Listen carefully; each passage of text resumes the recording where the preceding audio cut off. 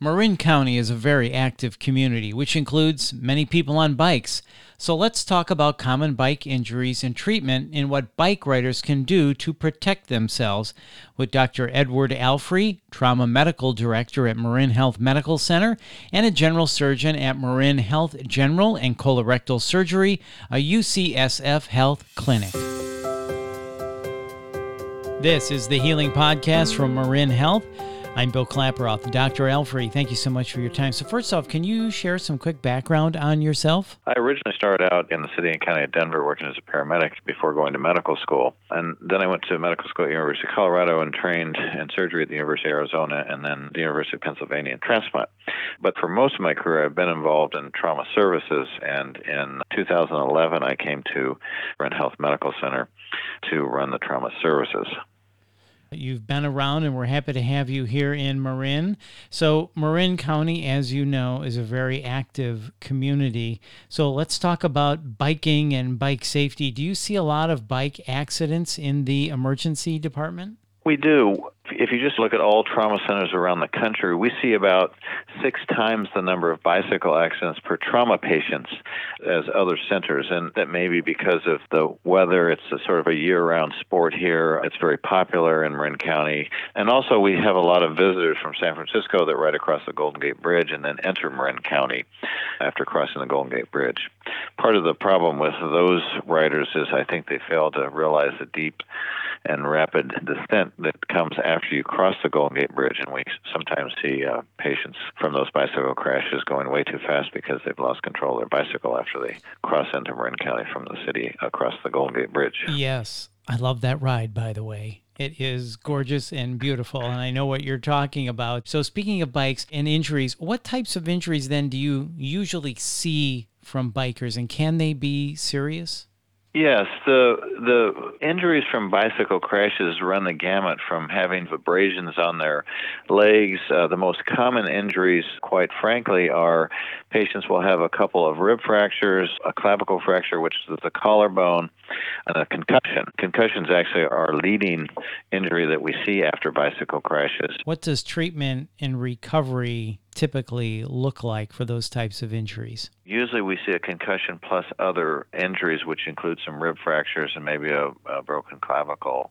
Those type of recoveries can take anywhere from a few days to recover to several weeks because, again, concussion, I know there's been a lot of media attention directed to concussions recently because of the NFL and other type of contact sports. And that's what we see is injuries that can range from just having some headaches and photophobia for a few days to where it takes several weeks to recover because of the loss of ability to focus and that sort of thing. And then regarding the rib fractures, pain from a rib fracture can usually be pretty serious for up to 3 or 4 weeks. If you have an associated collapsed lung as well, then that extends the recovery even a bit more. And speaking of concussions, what role do helmets play in protecting people from concussions? It turns out that a helmet doesn't prevent a concussion. What the helmet does is it prevents serious head injuries. So the percentage of patients with serious head injuries after bicycle crashes is significantly improved.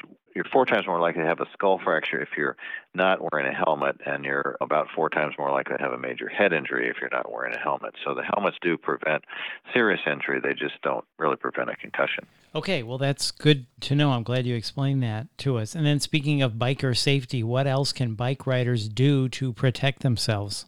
Well, the first thing they can do is they can know their geography. They can recognize the terrain, of course, because things like gravel cause injuries. They should understand the bicycle that they're riding, and they should be careful because not all bicycle crashes into cars are a fault of the car.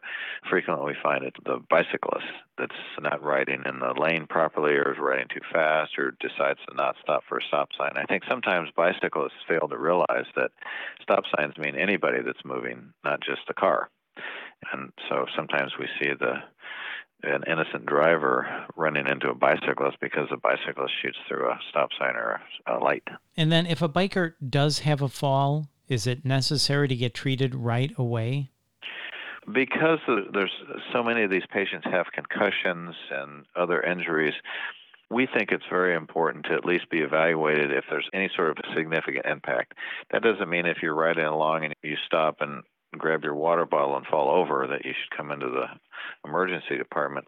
But we do see some patients that come in several hours after a bicycle crash that have serious injuries, and they get home and then their family notice that they're slurred speech or they're not breathing very well, and they bring them in. I can't really comment on everybody that crashes in a bicycle, but if there's any question at all, the safest thing to do is to come in and be evaluated and just make sure that there's not any serious injury, because sometimes, for example, a collapsed lung is not apparent initially on any symptoms. In other words, patients feel like they're breathing fine. They might have a little pain in their chest from a rib fracture, but the collapsed lung can expand relatively quickly, and if they're at home sleeping and their lung collapses even further, they can be in trouble pretty quickly. So we do feel it's important, if there's any question at all, to just come in and be evaluated and make sure that there's not anything more serious going on. So when in doubt, check it out. And then lastly, Dr. Alfrey, any other thing you'd like to address when it comes to biking and bike safety?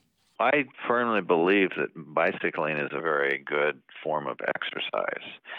But I think also in knowing that, like any other form of transportation, it's very important to understand the roads you're riding, to be familiar with your bicycle, to make sure that you check it out just like you would your car. If the tire looks low, you should put air in it. Make sure the brakes work properly. Understand that the front brake is not the right brake to pull if you're going downhill really, really fast.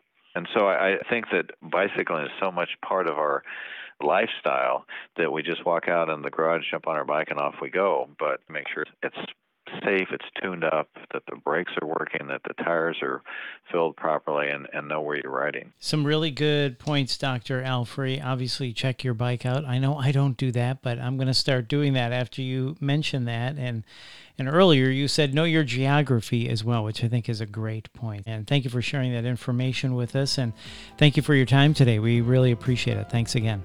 You bet. Thanks for having us on. That's Dr. Edward Alfrey, and for more information, please visit mymarinhealth.org. That's mymarinhealth.org.